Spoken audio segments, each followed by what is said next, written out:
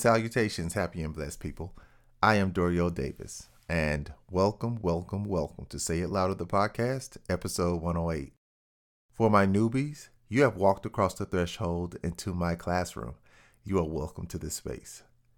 I am the Renaissance Man, educator, actor, singer, writer, R&B junkie with the charm of a Southern gentleman, and words of wisdom as my grandmama, my mama, and my teachers taught me. I invite you to follow my IG pages at Southern_Gentleman14 and at Crescent Media Productions LLC, where you will find more content and get more notifications about new episodes and more. You can also follow me on Twitter at Dr. FD Davis. No matter what platform you've used to tune in and enter this classroom, I thank you and I'm glad you're here. In the last episode, the focus was on the inner child as it relates to the guilt wound. In earlier episodes, I have discussed the neglect wound and the abandonment wound. This episode will focus on the inner child as it relates to the trust wound. This will be the conclusion of the inner child series. In this episode, I will focus on the following: recap on information about the inner child, define the trust wound, convey the way the trust wound shows and manifests as behaviors and things you may deal with. Finally, what to do about it. All of this in the awakening. Are you serious? That really happened? It's not enough to be awake. It's the awakening. The inner child is the childlike, usually hidden part of a person's personality that is characterized by playfulness, spontaneity, and creativity, usually accompanied by anger, hurt, and fear, attributable to the circumstances of childhood experiences. The inner child holds all of the memories of our past. We carry those memories throughout our lives, even as adults, whether they were positive or whether the situations or experiences were negative. When you trust someone, you believe in them. You have faith in them, either for who they are or what they can do. You are able to share the most vulnerable and darkest parts of who you are because you feel safe and protected. You even share happy times with them. You make memories with them. You invite them into your world. People whose inner child carries the wound of mistrust have a hard time opening up and trusting others. They see the world through this filter that makes them expect to be hurt. They expect to be deceived and to be cheated on.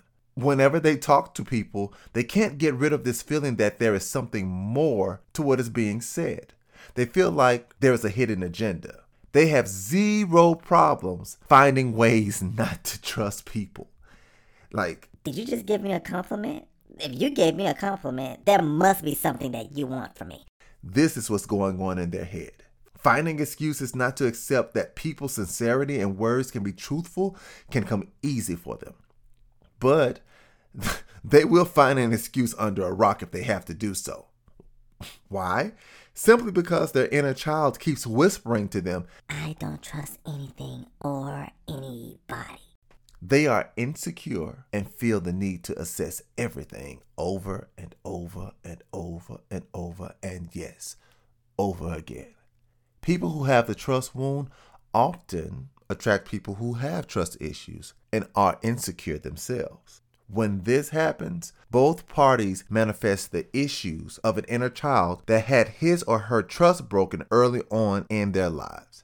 From today's perspective, it probably doesn't look like much to you, but even something that's insignificant or that you may view as insignificant could have potentially caused your inner child such pain that it created a pattern that stuck with you and is still present in your adulthood. It has stuck with you through adolescent years, teen years, and now, as an adult, those behaviors you display in your adulthood have been with you for so long that your behaviors are just a part of who you are now. At least that's what you may tell yourself, or what you may tell other people when they try to address those behaviors with you. Now, here's what can be done about that. Number one, avoid generalizing people. Everyone is not the same. Take people for who they are by listening to what they say and pay attention to what they do. Now, people say that actions speak louder than words. I believe that actions can confirm or refute words. Number two, appreciate the person or people in your life who truly care about you.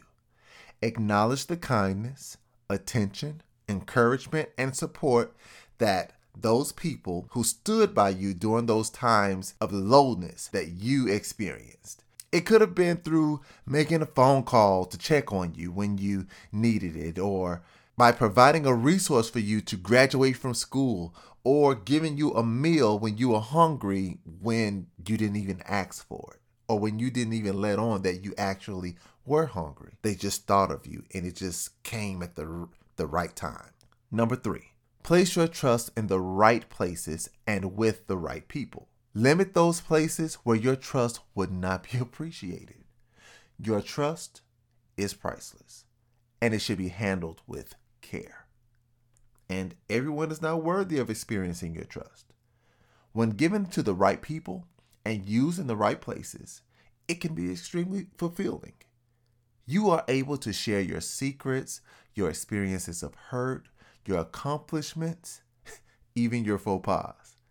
But given to the wrong people and shown in the wrong places, this will give people the opportunity to use what they know about you against you. And they have the ability to prey on you. So be careful with that information. Number 4, also understand that no one is perfect. Now that's a big one. People make mistakes, and it's up to you to teach people the way that they should treat you. Be honest with them. And then watch the way they receive the feedback, in addition to the way that they implement the feedback. If you see that they're making a conscious effort to honor that feedback, that's awesome. And in addition to that, or what should accompany that, is grace. Issuing grace could be essential in those times because mistakes, people are going to make them. And they're not going to get these things right 100% of the time. But sometimes the effort and the attempt to become proficient can go a long way. The motivational moment. There are times when we are busy and things are flowing. You are successful. The things you are working on are doing well. You feel fulfilled. You are in your element. Then there are times when things just go silent. No matter what you do, you feel like you are not moving forward. You're reaching out to people for opportunities and no one is reaching back. They ignore your emails and your messages, and you are in a state of waiting. Being in a place of waiting a lot of times feels worse than being overwhelmed. We are beings of movement. We have to do something. If you are, and don't be an overachiever, because if you are an overachiever, then your need for movement is like movement on enhancers. But let me tell you, though you are waiting, it doesn't mean that you have to waste it. You don't have to waste that time. It doesn't mean that you have to completely fold your hands, sit down, and do absolutely nothing. This is a time when you can work on something else. Learn a new skill. Pick up a new hobby. You doing the work to move on and expand yourself doesn't mean that you've given up on this thing that you're waiting for. It just means that you're just keeping yourself busy and you're adding on to yourself. You are waiting for things to manifest on that side while you are continuing to build and get better on the other side. It's perfectly fine. It doesn't mean that you've given up. It doesn't mean that you've lost faith. It's just that sometimes you have to keep your hands busy or keep your mind occupied while God is working on that other side. We know that God can do things in the snap of a finger or the blink of an eye.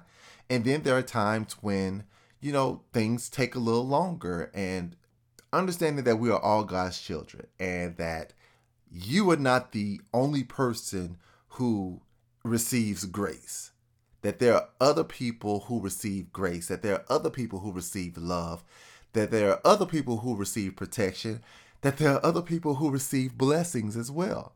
So it may take some maneuvering and some care for other people, to put people in particular places so that you can then get to your place or be put in your place.